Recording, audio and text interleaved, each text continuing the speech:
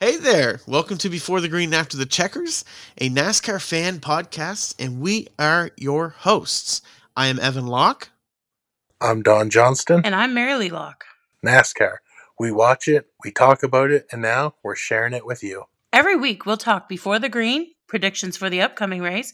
We'll talk after the checkers, a recap of what happened last week, and we'll throw in a little of the in-between too. But we can't promise it will always be in that order.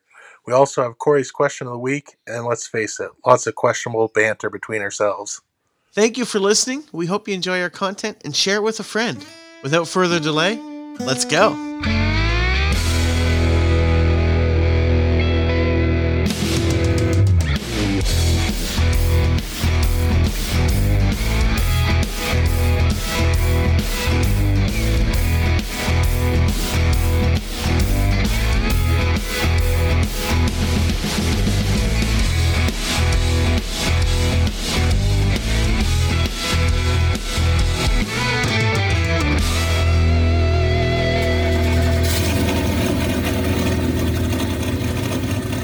Hey guys, what's going on? Not much, man. What's going on? Oh, just getting through it. Marilee, what are you up to? Well, I'm here. Lucky And for excited. you. Excited about it, of course. A little under the weather, but we're going to make it work. Well, good thing it's a the podcast. weather's atmospheric. It's true. I missed that, Donnie. What was that? I said good thing we're on a podcast and not live video. Why? that could probably be said every week, to be fair. The whole world is thankful they don't have to look at us. Yeah, that goes three ways on this one. It's like a three-way competition for worst facial hair. Well, we That's know Marilee's got the best mustache, so it's between me and you now. Seems that way. Yeah. So we want to make an announcement before we get too far in. But long story short, Marilee looks just as shocked as I do. You guys are firing me? We literally just talked about this. Okay, I know, I'm just kidding. So next week, following the race in Sonoma, we are going to do the podcast as usual. So we're going to do a recap of Sonoma. We're going to touch on the in-between, and we're going to follow up with the after the checkers, the before the green portion where we discuss the upcoming race. But for the week following that, we are going to have a special episode. Marilee is not going to be around. There is not going to be a race that weekend to recap. That's so nice of NASCAR. I know they booked it off for you. Like, I go to Newfoundland and they're like, you know what? She's gone. We can't race. Yeah.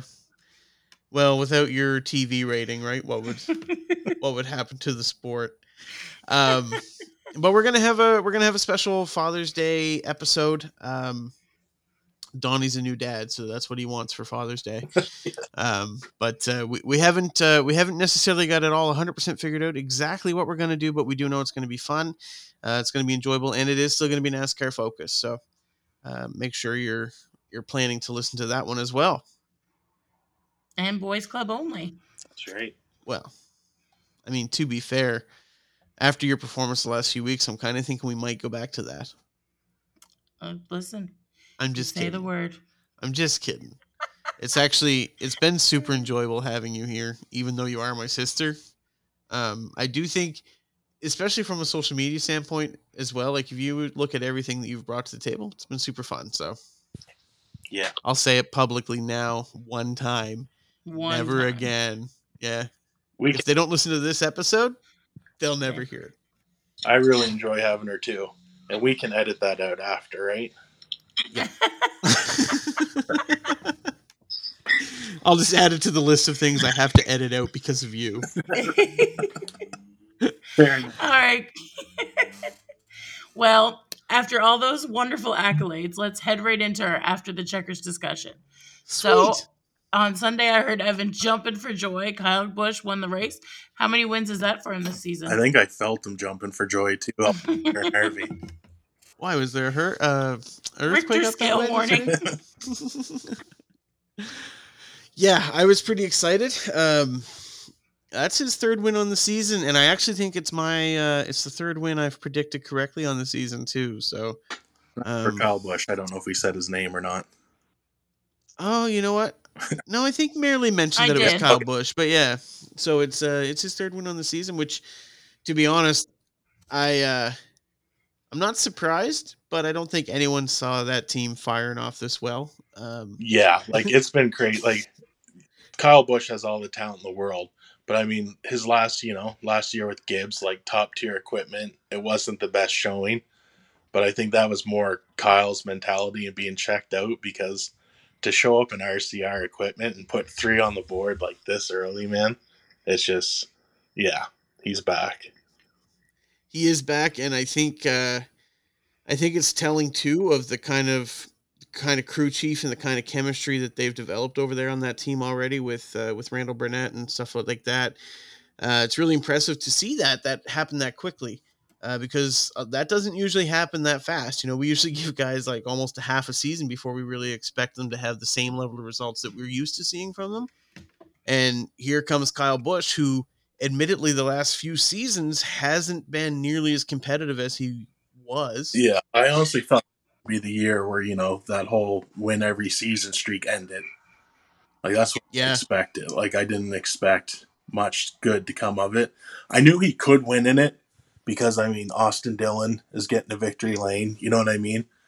So, Yeah. they have equipment that can do it. But, man, this guy is. And Reddick had 3 wins Yeah, last season too, except. but not I mean, if you look at it, he won at the dirt race on a fluke.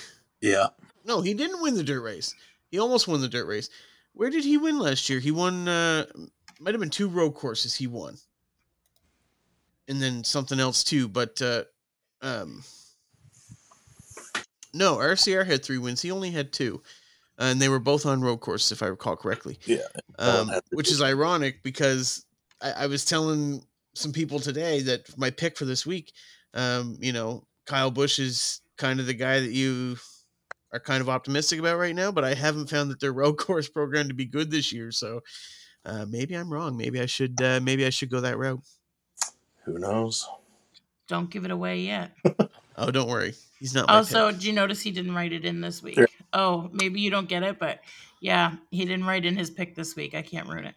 top secret. I yelled at her all week for ruining that pick on me. Yeah, she did a really bad job going 3-0. Mm. Actually, I'll be honest. So last week for my second pick, I had Corey LaJoie / Michael McDowell wrote in, and all day long I'm like, this is gonna backfire. I should have took McDowell. Like McDowell's actually up here running, and I guess we'll touch Yeah. on what happened shortly. But All right, so I left the house on Sunday. I come back and it's still going strong. So why was this race so long? actually, correction. You left the house, went to the church, came home, had a nap, we ordered supper, and then finally the race was over That's at like true, actually. 10:15 our time. Yeah, I mean, there wasn't a ton of things that happened. It's just the ones that did caused everything to come to a halt, which is lightning, which is funny because we talked about it. I feel like just last week, It's Yeah. like they're within a listening. mile, they shut her down, but obviously that's 5 miles. Yeah, I think where I was wrong is I think the 1 mile is when they evacuate because they didn't evacuate this week because Noah Gregson was throwing the football in the stands and everything. Yeah, Um, but there was what was there 4 red flags total? it, I know there was one for Gregson. I want to say there was at least 2 or 3 of those brake rotors when they failed. They threw the red for. yeah, and when they were red under lightning too, that clock kept getting reset. You know what I mean? Like it's a 30-minute Yeah, clock, and then 16 minutes in, lightning again. So then we're back to 30.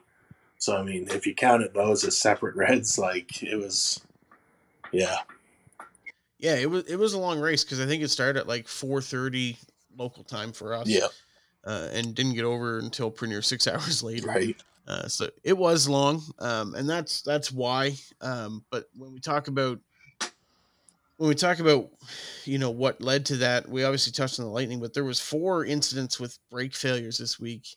Um, Carson Hocevar, Tyler Reddick, Bubba Wallace, and then Noah Gregson, who had a hard enough hit that they actually had to repair the safer barrier. yeah, And so those were big time consumers. And I'm going to be honest, it brought an element to the race that I feel like we've been missing for probably close to a decade, which is the mechanical failure. Yeah. Um, how often do we really see engines blow up anymore? How often do we see the cars not able to handle the distance? And I think, like, even in the mid to late 2000s, that was something that we saw fairly regularly. That was an added element that, for whatever reason, well, the cars have gotten better, is essentially what's happened. But we don't see that anymore. And I think that's an element that it's kind of nice to see back in the sport. Yeah, you might think that. I don't after Bubba Wallace wrecked out, but I'm sure if it was a different driver, I'd be just as happy about it. Well, I mean, maybe you should have just made a different pick. I mean, 4 top 5 in a row, and he was running top 10 again. Like, hated to see it for the guy. Actually, I'm going to be honest. For Bubba, especially, it was quite impressive to see him get out of a car after an incident like that and not be super down. He walked around, fist bumped his guys. Yeah. And I think he kind of saw the good of the run beyond what actually happened, right? Yeah, and also, too, like, the driving. Like, you've seen everybody take those hard hits. Like, he was able to get control of that car, put it along the wall, ride it out. Like, it wasn't a hard hit that he took. Like, he kept himself in one piece. Like, he kind of learned from the other 3 guys on the day. Yeah, and he had that bad wreck at Pocono too, a few years back where he lost his brakes and he cut down and had a massive, massive hit. And I think if that didn't remind you, it didn't matter what the other guys did; it wasn't going to work anyway. But he learned, but it was a while ago, yeah. Yeah, and it was interesting to me. Those 4 guys that had those failures are all guys that I look at and go, "Oh, those are super aggressive guys." Hocevar is a super aggressive driver. Um, really, to me, he reminds me a lot of a Ross Chastain in the lower series. That's very much how he drives. Tyler Reddick, Bubba Wallace, Noah Gregson, all of those guys are guys that are constantly pushing the car to the limit. They're not guys that are like, oh, I got to save something till the end. Yeah. And I wonder how much of that was a contributing factor to those brake failures.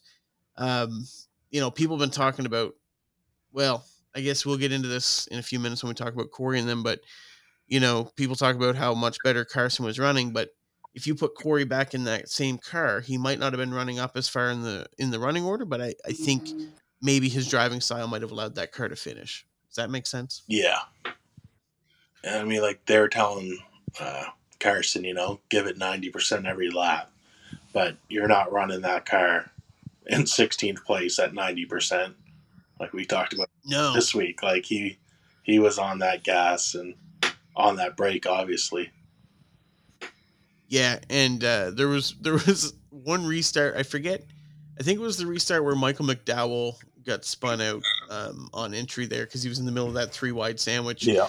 And he gets up against the wall, and they show Carson's in-car, and he's like he's 3 wide on the outside, going by like multiple rows of cars. And I'm like, that is not 90%. That is full send. But he did impress in his debut run, which what more would he want, right? Yeah. I mean, he had fun. You look at him after, like, to get out of a wrecked car and be that happy, like, good on the kid. Well, I mean, he knows he's got opportunities coming that he might not have had now. Right? Yeah, so, that's it. Yeah. With the 4 cars having issues with brakes, is that like NASCAR going to look at that and say, is that something we've done? Like, does that ever fall to the next level up? You know what I mean? If there was 4 in a row kind of thing? It depends. So if that's a single source supplier part where NASCAR mandates who you get it from, they might take that back to the research and development or to that supplier and discuss the issue and see what they could do to fix it. Like if we have major tire issues in a race, I think it was like 2007, 2008 at Indianapolis, they could only run 15 laps before tires were failing. Brutal. It was the worst race of all time. Yeah. And so there was some very serious discussions with Goodyear about that. So I wouldn't be surprised if there's discussions about that. There's but probably if it's discussions with Firestone after that race. Yeah, yeah. Firestone, Hoosier, whoever can build tires, let's throw their name in the ring. So I wouldn't be surprised if there's discussions about those brake rotor failures, but at the same point, like we said earlier, I think a lot of that was due to how the driver was using the brakes. Um, if you're the guy that's braking 10 to 20 feet later and using more pressure, those brakes are getting that much hotter. And it always seemed to be the same brake rotor that was failing. It was always the front right, which is the one that takes the most pressure. So I wouldn't be surprised if there was a discussion, but we'll probably never know about it, to be honest with you. And 4 out of 36 is, you know, it's not One like it's ninth. the end of the world. It's about a ninth, yes. It is exactly a ninth. Is it a ninth? Okay. 4 out of 36, yeah. Yeah, 4 times 9. You're right. Yeah, okay. Here the table. Okay, Yeah. you guys give me a hard time about math all the time. That one was pretty quick. And you're all like, Merely, I Yeah, see it you had the sounds oh, math yeah, thing out in about your a ninth. notes. like What? it sounds quick now that I've edited it out, but like No, that's. You always grin. All right, tell me, how did Corey LaJoy do for Elliot? Go ahead, Evan. Your heck, boy.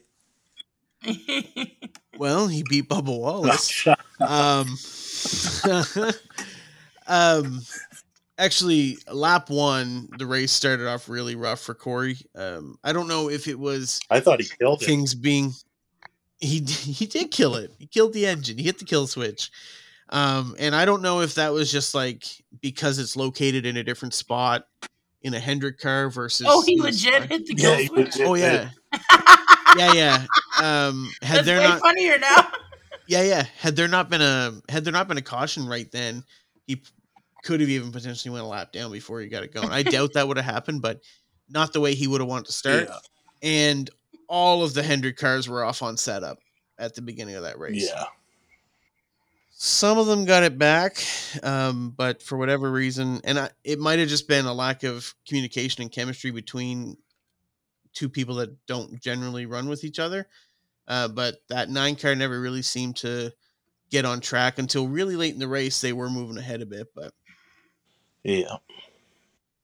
So where'd he finish? 21st, I think. Yeah. Yeah. Nice. What do you think happened there, Donnie? Do you think it was just Corey not being a high enough caliber driver, or do you think there was more to that? I'm not putting it on Corey on this one. I'm going with the crew chiefs because, like you said, like Hendrick just was not dialed in. But you look at Cliff Daniels and Larson. Cliff started making changes to the car. They started trying different things, and they got Larson to run decently after that. And with Gustafson, I just feel like he just gave up. Just like, oh, well, the car's not working, so do what you can with it. Like, I feel like if Chase was in that car, then obviously they'd put in a bigger effort. I mean, I might be wrong on that, but if that's not the case, then I mean, Cliff Daniels is a better crew chief, hands down, than Gustafson. Well, Gustafson was Jeff Gordon's crew chief for a while, and I wasn't a huge fan at the time. I mean, Gordon's career was winding down, and he was obviously less competitive as a driver. But I did feel like in the last stages of his career, he didn't have as much going for him as he did. But I've never been sold on Gustafson myself. But yeah, and again, like it's a tough call, like because I don't know, you know what I mean? Like that's we sit on this thing and we share our opinions, and at the end of the day, none of us know. But I feel like to be a crew chief at that level, you could have done some more to help the kid out, and I just feel like you didn't because you just didn't care about that race. yeah, I mean it's a lot to sit here and talk about the guy who won the championship as a crew chief 2 years ago. Not even 2 years ago. Yeah, 2 years ago, 2020. Yeah. And pretend like maybe he got calls wrong, but at the same point, I think you might be right. I think having the faith he has in Chase Elliott week in and week out, he might have had the confidence to throw some extra things at him and say, Chase can figure this out. Chase has the talent, whatever. Whereas you throw a guy in the mix that you perhaps individually don't have as much faith in at this point, maybe you're not willing to take as big a swing at things, and I know how loose I can make Chase before he's like wrecking loose. Yeah. So I think you could really be onto something there. And like, to play devil's advocate on my own opinion, like, Corey LaJoie isn't exactly a world beater. You know what I mean? Like, I know he's got a hardcore fan base and like guys love him, but I mean, he's got like what, one top 5 finish? Like, people want. I think he had 4th already this year at one point. Okay, so then 2, because he had like good finish last year. Like, I just, I don't think he's as great as what people let on he is. Yeah, I think people always root for the underdog, right? So, like you and Bubba and you and Martin Truex Jr. Yeah, Truex Jr. The underdog for sure. All right, he went guys. winless last year. Let's go back to Corey LaJoie. We've got Evan's opinion, both sides of Donnie's opinion. Let's hear what Corey LaJoie's opinion is. Yeah, just couldn't quite get over the hump of track position. Tough day, man. It's it's a tough situation to jump in, and these guys are pros, and their stuff runs good, wins races, and it just wasn't good enough this weekend. I would like to think that I could drive a better race car. I would like to think that I can drive a race car better than I displayed this weekend, but I wouldn't say it's embarrassing, but I got some work to do just to figure out, what feel I need to extract some more speed. It's a frustrating weekend, but I just really appreciate the opportunity. It's been a dream come true. Even as much as I didn't do this guy's a good job. I wish those guys luck for the rest of the year once Chase gets back, and they'll be winning some races. So, yeah. So, those comments were made. I think it's important to mention that those are made to Bob Hawkers of Fox Sports. Ironically enough, he sounded very similar to Chase Elliott on a disappointing day. He doesn't. He never puts the blame on the team. Always kind of takes it on himself. Always a little bit down on himself. So, and I get that. I think everyone, including Corey, looked at this weekend as by far his opportunity to be in the best equipment he's ever been in the top series. And he was in some of the worst equipment of the day, unfortunately. Yeah, I think it was the best equipment with the worst setup. Yeah. And so, that's the thing. Corey's handcuffed in that situation, you know what I mean? Corey can't be like, the one time I drive for Hendrick and they give me a garbage setup. It's because he was never getting a call again. Like, the only move that guy has is, I wish I was better. And it's like, you know what? Like, it might not all be your fault, kid. Don't be so hard on yourself. Yeah. And I think you have to take that opportunity to get in that car. Even look at it this way, even if you want to go, I wonder how far off our equipment really is. Yeah. Right? Like, to go back to Spire. I think that gives you a really good indicator of, okay, how far off are we really? Yeah. Because, you look at, even amongst Spire, Corey LaJoie outperforms Ty Dillon every week by a lot. Yeah. And so, obviously, Corey's performing better in that equipment than the other guys. Well, the only way to really know how well you're performing is to look at the guys that have the best equipment and say, okay, how far off are we? And I think this is their best opportunity to actually have that inside eye. That's a good point for sure. Because I was kind of looking at it too from the other side earlier this week. Like, I was sitting wondering, is anyone on that team upset with Corey? Like, you're on the 7 team and then the pretty girl asks you to dance and all of a sudden, see you later. Like, that's kind of how I was reading into it earlier in the week. But I definitely can see it your way too, that, what, this might be a learning experience that I can bring back to the whole team, build off of it. But I don't know. I wouldn't think. It's more like, I can show you the world. To be fair, though, it's not just the pretty girl, it's the hottest girl to dance. Yeah. Agree to disagree. Okay, well, when Gibbs starts winning races on a weekly basis, we'll talk. We'll call him a pretty girl. Oh, sorry, did Hendrick win this week? No, Hendrick didn't win this week. All right, there you go. All right, guys, we have something pretty cool. Well, kind of cool. We've got a clip from one of our listeners have left us a voicemail, which, just so you know, this is something that anyone can do. I'll get Evan to explain that. Yeah, so it's actually super easy. All you have to do is head over to anchor.fm/before the green on your mobile device or any device that has a microphone built into it. And you can click the send a message button or leave a message, I believe it actually is.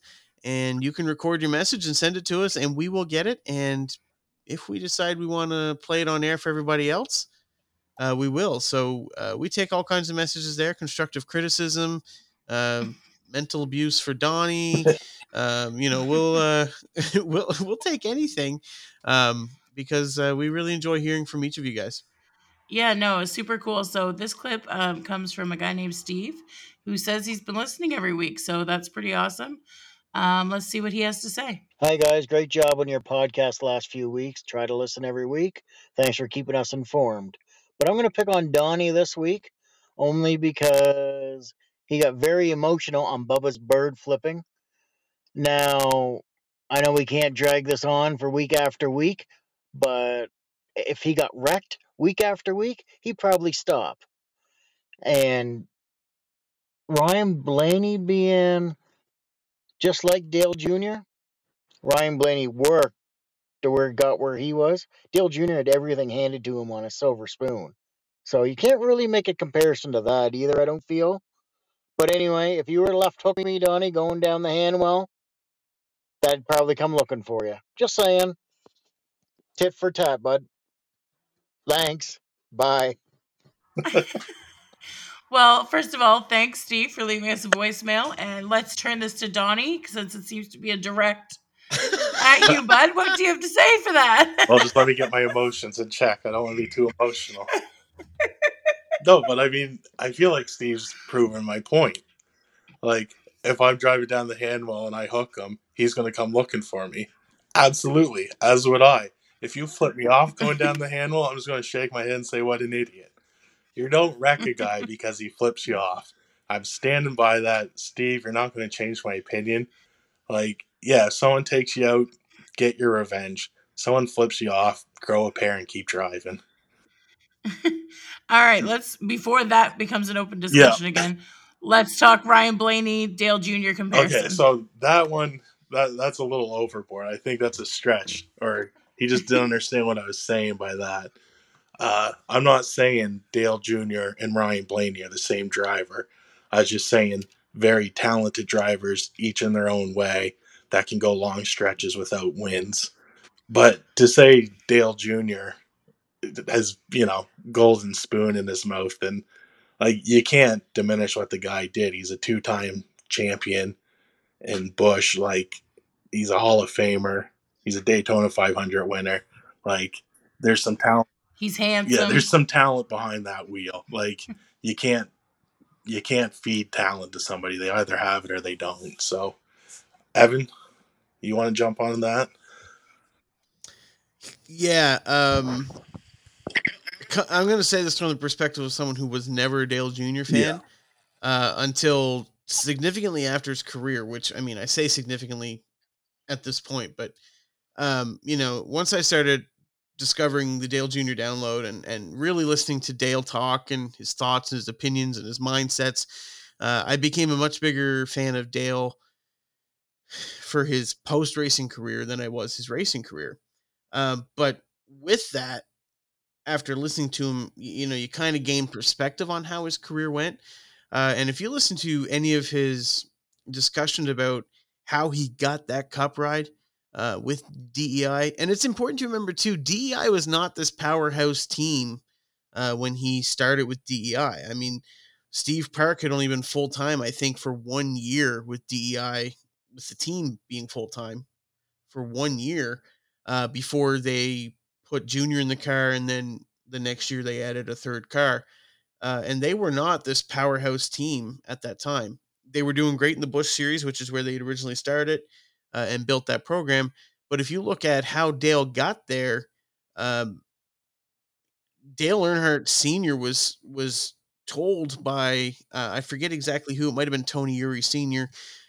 You need to take a serious look at your son and put him in this Busch car because he has the talent. And that was after Dale Jr. had been changing oil in his father's garage just to make enough money to run his late model at the local track.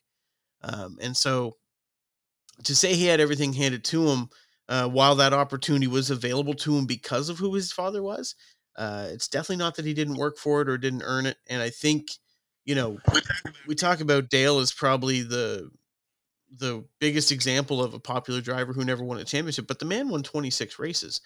That is not a small feat in the Cup Series at all. And if you look at what he's done on the owner's side in the Xfinity Series and stuff like that, I think what he did have given to him, whatever that may be, whatever level that may be, he's put a lot of work behind it to make it successful. So appreciate you reaching out, Steve, but I don't know if I can stand behind your opinion on that one. Yeah, I mean, like you said, 26 wins, 260 wins, finished third place in the season in 2003. Like, the guy's not a slouch.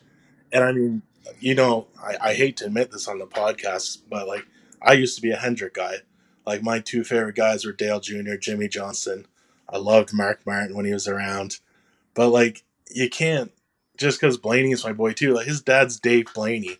Like, you act like, that never opened any doors for him. Like, come on. That's life. That's business. If you can't get your foot in the door, someone else might help you get there. I mean, Dave ran 473 races in the Cup Series. Like, don't tell me that Ryan didn't have an easier time getting in there than someone like William Byron or Alex Bowman. You know what I mean? Whoa. And like, there's two guys Alex I'm not crazy on, but I mean, like, really, you're gonna sit there and say you're not crazy about Wild Bill? Every week you're like, oh man, I think I'm loving this kid, man. This guy's awesome. You're a William Byron fan, and the day he leaves Hendrick, I will admit that. But it's still quiet. I just want to also mention that Dale Jr. had to live through Teresa, and as much positive as he had with his father. Yeah, actually, and their relationship wasn't great. Yeah, him and his father. So Dale Earnhardt isn't the hug you after the race and tell you how good you are and you can do it. It's except for that first win in the Cup Series, he did hug him and say how proud he was there. But yeah. But nonetheless, thanks for calling in, Steve. For the record, we're not just sitting here defending our opinion because, we're blind. If you had a valid point, we would have agreed with it. But but unfortunately, your opinion sucked and was wrong. So. We really want to encourage people to call in and leave us voicemails so that we can then talk negatively and pretend like they don't know anything. I'll tell you one thing, though. I won't be driving on the handwheel anytime soon. Right. And it's okay. Steve won't be either.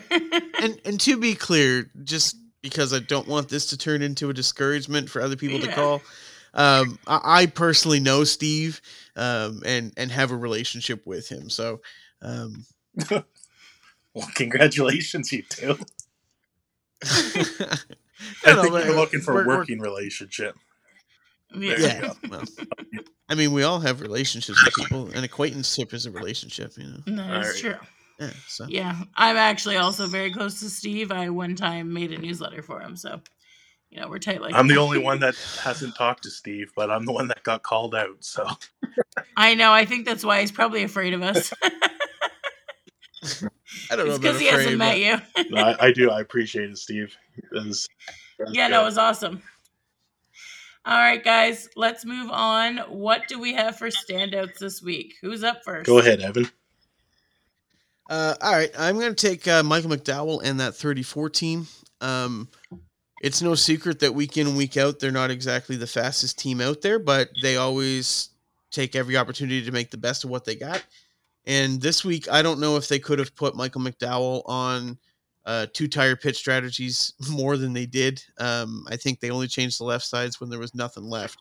And that guy, 5 to 10 laps before the end of the race, he was running 5th place and making the absolute best out of that situation. And for that reason, Michael McDowell is my standout this week. I honestly feel like they were ready to put him on one tire just to see if they could make it work. Just the right rear. Yeah. Yeah, my kind of picks were the two crew chiefs that I talked about earlier there. But I'll go on to another one kind of that's been standing out to me, though, is Ross Chastain. 22nd place. Haven't heard Yeah, about him. right. Once or twice we might have mentioned him on the podcast. But 22nd place finish.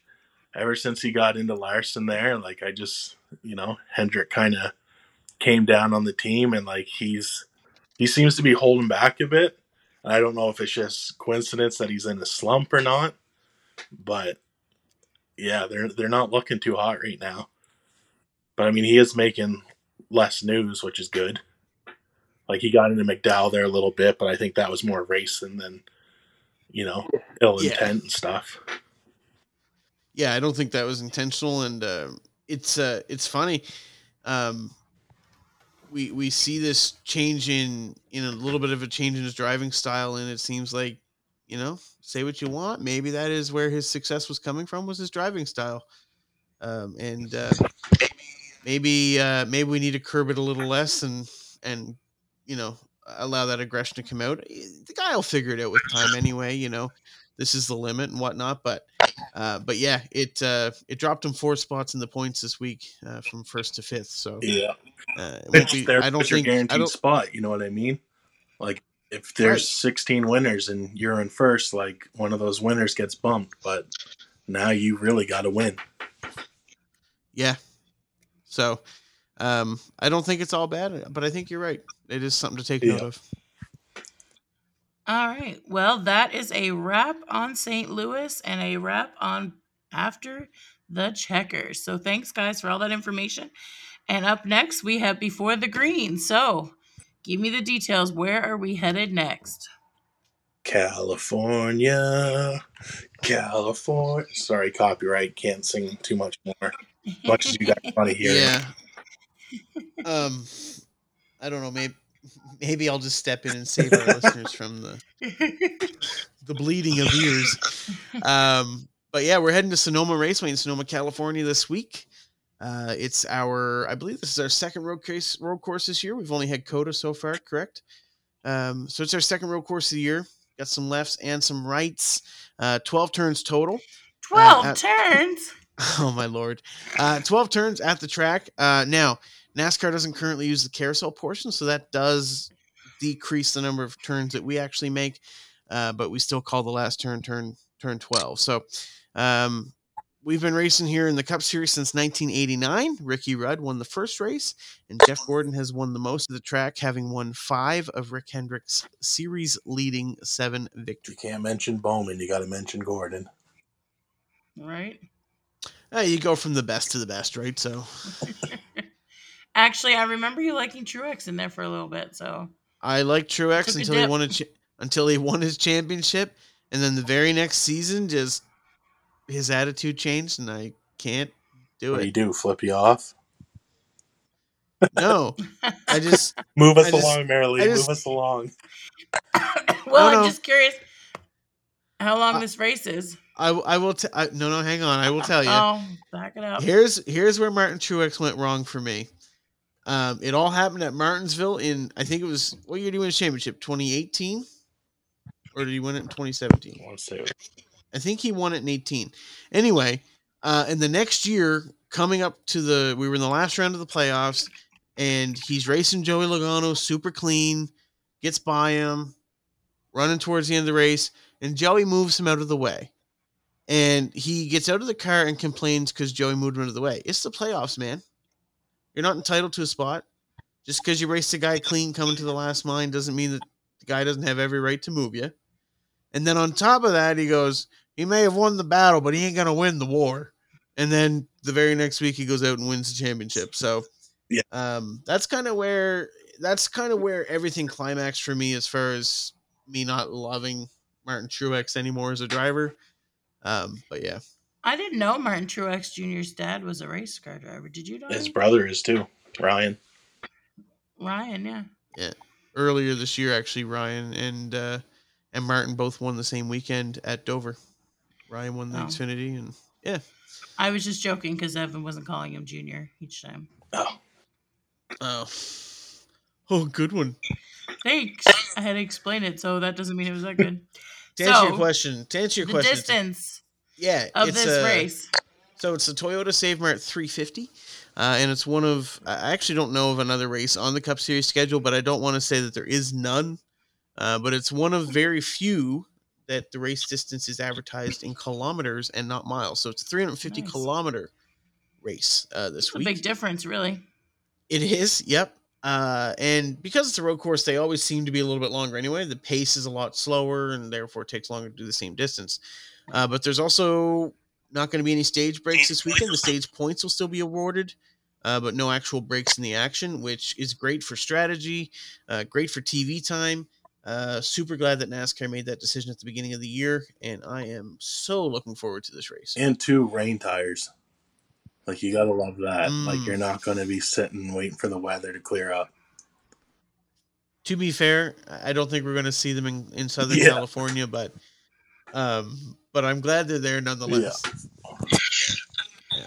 All right. You? No, go ahead, Mare. No, go ahead. Nope. I don't even know where I was going with it. So. Did you lose your train of thought? Choo choo. Yeah. All right, what should our listeners be excited about this week at Sonoma? I'm gonna give it, Donnie. Like, man, I don't know who I am this week. I'm gonna say Ross Chastain. Going back to that, you know what I mean? The kid should be able to drive at a road course. He's shown he's got the talent. He shows he's aggressive to get things done. So I want to see if we're going to see the old Ross. I think that will kind of tell us where that one team's sitting.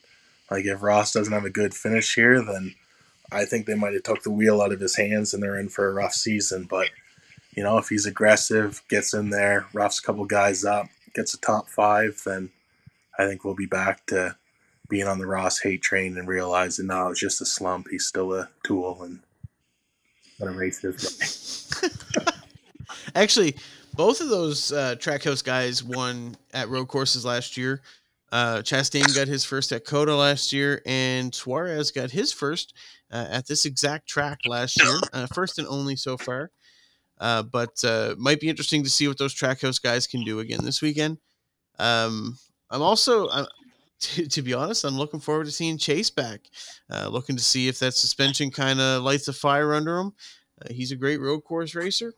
I think he might be a guy to keep your eye on too, knowing that he needs a win to get in. This is a great opportunity for him to do that. And where he can cut his wheel both ways and not get in trouble this week.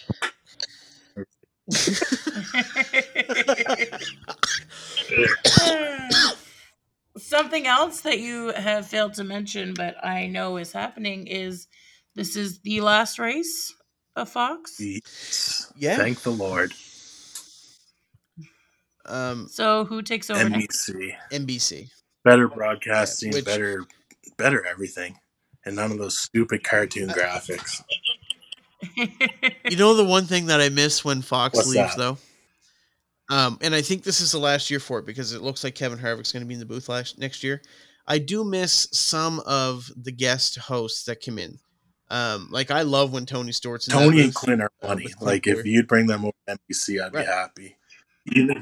Like, they're regular Evan and Donnie, really. Exactly. Just two legends. I mean, let's not oversell, but, you know. Does that mean I'm Michael Joy? Yeah, let's not oversell. It's just Tony Stewart. Michael Joy, she said. Who? Michael Joy. Yeah, not Mike Joy. Michael. Yeah, I will miss that, but I am excited to get to NBC. I love Steve Letarte and Dale Jr. in the booth. They're fantastic. For sure. Yeah. All right. Well, and it honestly could be too, like, it's later in the season, we're getting closer to playoffs. Like, you're really starting to see this season shake out. Like, that probably helps them out some too. But you know why Donnie interrupted you there, Mary Lee? I know. He's dreading this next topic. I think the baby's waking up. I probably should go. Uh-huh. I'm just saying. No, those are that's you crying. I'm just saying. I came, I saw, I conquered.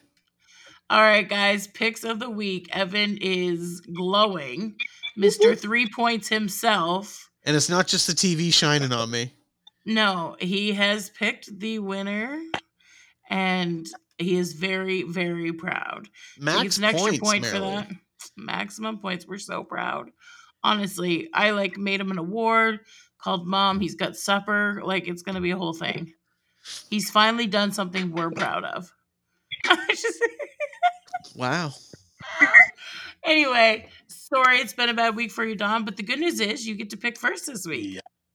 Like it matters. Yeah, Donnie, tell us who's going to finish last this week. 1 week. Oh, man. I can't wait to rub in your face when I win this year. You know what? I am totally okay It's the with only it. reason I come back. I at this relish the point. moments.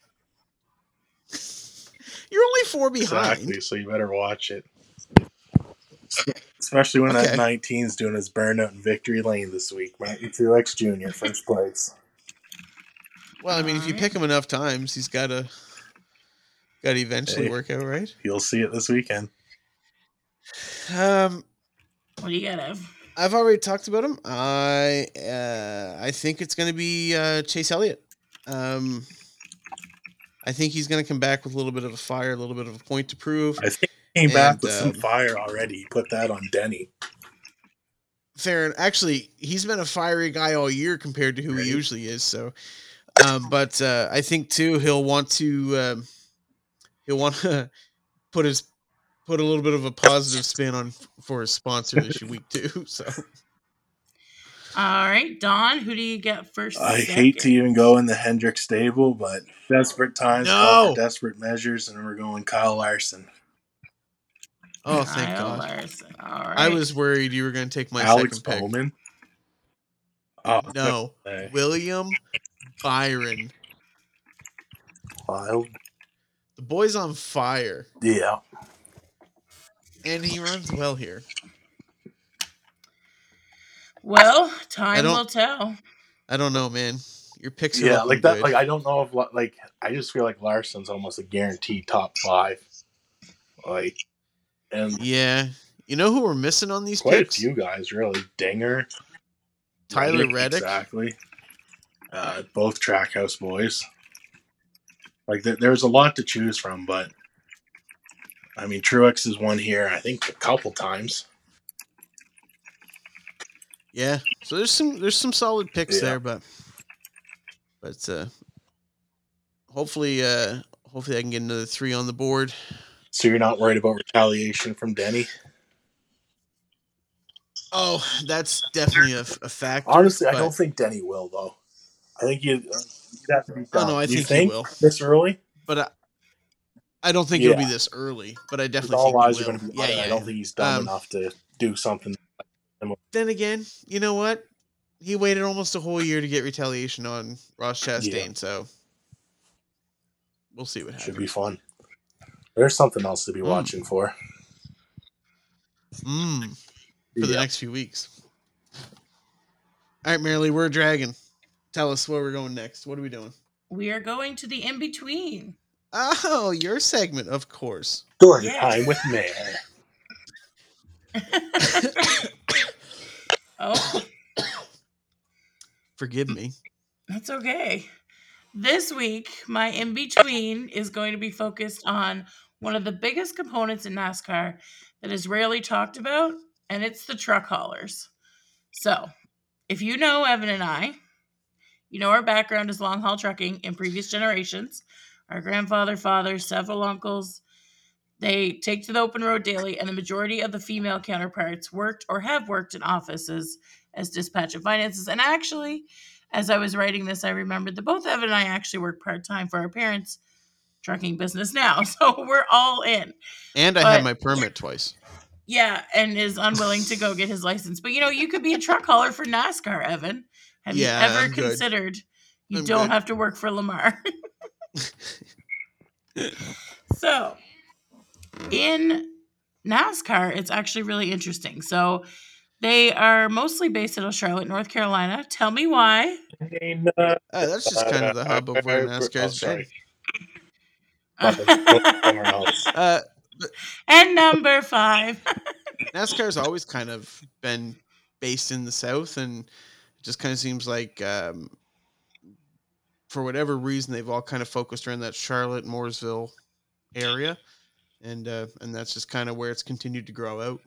Yeah, so that's where most of these people are living and where they are driving to and from every week. I did read a little bit about when they go out west, they sometimes like they'll take 2 and they don't come back kind of thing, but I didn't get into all that this week. But the hauler drivers, which is kind of where this all began, but they actually sometimes they're the cooks once they're there. So like they drive the trucks, they get everything there, and then like they become the cook for the team while they're going through like qualifying and practice and stuff, which is like a very well-rounded individual. Right. And it's like that's some skill you need to have. Yeah, because that's not a small task to cook for that many people. No. Especially when you're pretty tired from driving across the country. Right. And like knowing my father, everybody just be eating eggs all the time. Eggs and bacon. That's what he cooks. Well, those are some multiple skills there. And then the other thing, like the hauler, I don't know if you guys have seen pictures, and I will share one to our social stories this week once this is live, but it's not a social story. That's something completely different. Our like social media story. But inside, the trailers are like 80 feet long, but it has like a fully equipped office. It's got all of the storage down below, and the cars are actually up top because they're like the lightest part of what they're carrying, essentially, which is kind of crazy. And they can actually carry up to 2 cars. So I actually thought that was pretty interesting. What do you think? I'm just going to say 80 feet long. That's 24.384 meters to our listener in France. Oh, thank you for being inclusive. The other thing is, too, I think the 80 feet is truck and trailer. Possibly, actually. Yeah. So that includes like a sleeper and a cab then as well. Yeah, the maximum trailer length is still 53, but I guess that makes sense. I should have known that for non-specialized stuff. But yeah, I think the interesting part to me has always been that the cars are up top because that's like they're not top heavy up there in comparison. I always thought that was super cool. And then you get into like all the information, all the parts, and all the stuff that's stored below. It's pretty wild. Do they have a kitchen downstairs? Like I didn't see that written anywhere, but like where are these people cooking their stuff? Well, a lot of it be like on grills and barbecues and whatnot I too. suppose. But yeah, a lot of them do have a lounge area. I mean, I'm sure each team has a different layout. Yeah. Right, but it'll be interesting to see the layouts that you share this week. What team is laid out like that and whatnot. But most of them are custom built trailers from a company called Featherlight. They're kind of the industry leader in that. And they're sick looking. Yeah. Like the end of the day, like it's just they're awesome to look at. Like the hauler parades. Yeah, none of them look like, rough. You know what I mean? Like yeah, it's not a secret what they're hauling. Like they're lit up and yeah, it's a event all in itself, really. And actually, it's very good timing of when you're bringing this up because last week the Xfinity Series ran out to Portland, Oregon, and one Xfinity team, I think it was Alpha Prime, they lost. They had mechanical failures on 2 different trucks, one of which was actually like an engine failure. Basically, that truck is done, and so NASCAR actually had their hauler at the track. They left the track with their truck, went back and got the other 2 trailers and brought the team the rest of the way after their trailers and their equipment was already there too. So NASCAR's got their own haulers, and it was convenient for Alpha Prime this week to get their trailers up there. And why do they have their own trailer? Broke down just to save gas money. Rick Ware. Who's that? I want to know why NASCAR and them have their own haulers. Oh, well, yeah, I'll take this one. We're part of it. Just say if, you have a driver that fails tech or you need to take that car to inspect further, you're not exactly going to let them take that car back on their hauler where they can have somebody working on it before you get your hands on it kind of thing. So that's one of the reasons. Makes sense. Nobody ever gets caught for cheating. No one cheats in NASCAR. It's never happened. I think that's why. Well, we didn't touch on Chase Briscoe, but That was a huge penalty for them this week. I don't think they got to haul their car back, or else it probably wouldn't have had that issue. All right, we moving on? Yeah, great segment, man. That was good. That was cool. That's all I got. Story time. All right, final segment, folks. And it's story time for Corey's question of the week. He's got a great question here. And it is this: how did each of you get into NASCAR? Merely, your story is probably the most compelling. You should lead off with you it. Go first, Mayor. So my brother, Evan, really loves NASCAR. And one time we went to a NASCAR race in Dover. And I've been a few other places. My love is not as intense as the two of yours. I don't hate it. I don't enjoy it as much as the two of you. So all I know is that Evan guy sounds really cool. He's really not. Yeah. Sometimes we call him Mr. 3 Points, and sometimes we call him loser. Not this week, baby. All right. So, how did each of you get into NASCAR? I'm sure Corey wasn't asking for me. You want me to go first, or you want to go first, Donnie? All right. Well, I'll jump into it. So I get into NASCAR. We grew up without a TV, and I had Jeff Gordon. Yeah. I grew up without TV, and I had Jeff Gordon books before I was watching the races. I grew up as a NASCAR fan without even watching it. Clearly, you chose Gordon as your driver. Well, so yeah, right. In the late 90s, I don't think anybody would have looked at Gordon and thought there was anyone better on the track. But so how it happened that I got interested in Jeff Gordon, we had gone to my grandmother's one night after church, which wasn't a common thing on a Sunday night. But we used to go there all the time. That's when they would talk about my stinky feet. I don't know how to tell you this, but it wasn't just Sunday nights that they talked about your stinky feet. But anyway, and on this particular night, my cousin Miles was there, and the race happened to be on. And so he said, who do you like? And I just picked a name, and I said Jeff Gordon. And he said, oh, Jeff Gordon's good.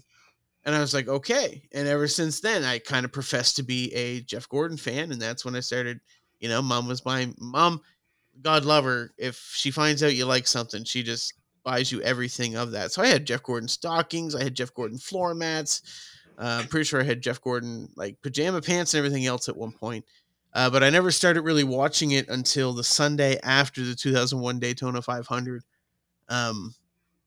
I remember the Monday morning after Dale died, the country station played like a tribute song to Dale Earnhardt. And Evan cried. I stood in the living room crying, and Mom let me stay home from school. I didn't have to go to school that day. And so, yeah. And so it was after that I started watching, and I would go to my aunt's every Sunday.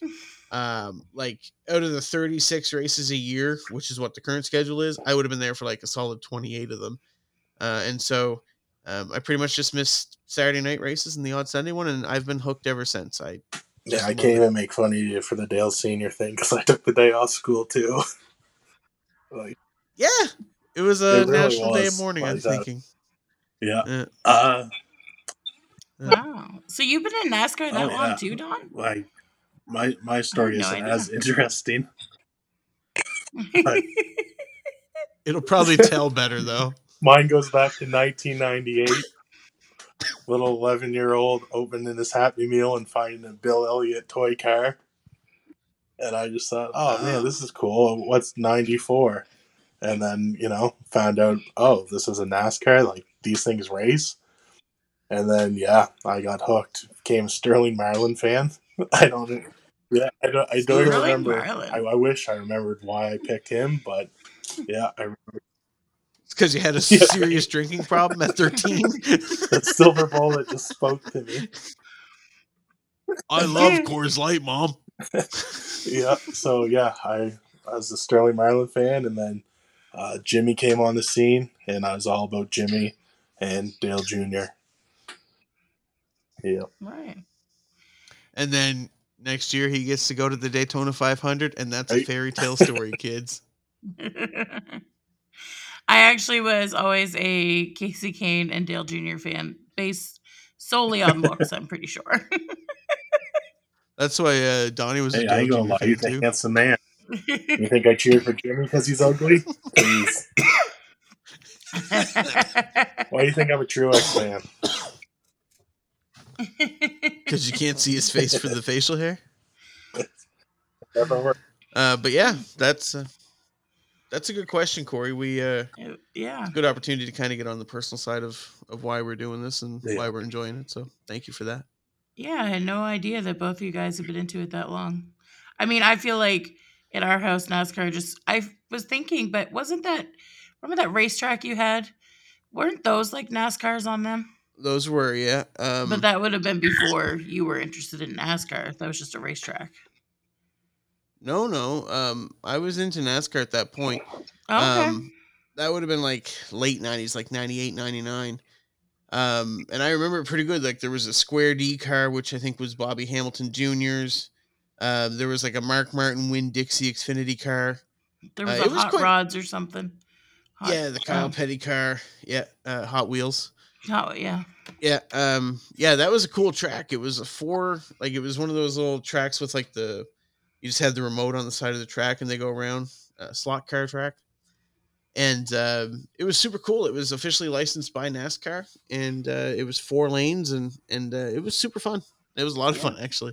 Remember, we had to go to the basement to play with it, so not that much fun, but it was Yeah, cool. we had it upstairs for a very short time, but then it was down in the basement, and it didn't take long for it all to, like, all the magnets and stuff got kind of corroded because they were down in the damp basement and whatnot, but that is what it is. I would have junked it a few, before too long anyway, because that's who I was as a child. Pure destruction. Anyway, so that is the history of NASCAR via Locks and Johnstons. So I think that about sums up our before the green, after the checkers, and the in between. Over to you, Don. Yeah. All right. Well, for sure. Take us out. Thanks everyone for listening. Even including you, Steve. we It took me a second. No, honestly, we got some great listeners, great engagement, and we really appreciate it. We're excited for the race that's coming up this week and for the things that we got planned in the future. So if you guys can, if you're not already, you can follow, subscribe to our Facebook, our Instagram, and we'd love to hear from you. Later, guys. Alrighty, That's it. see us.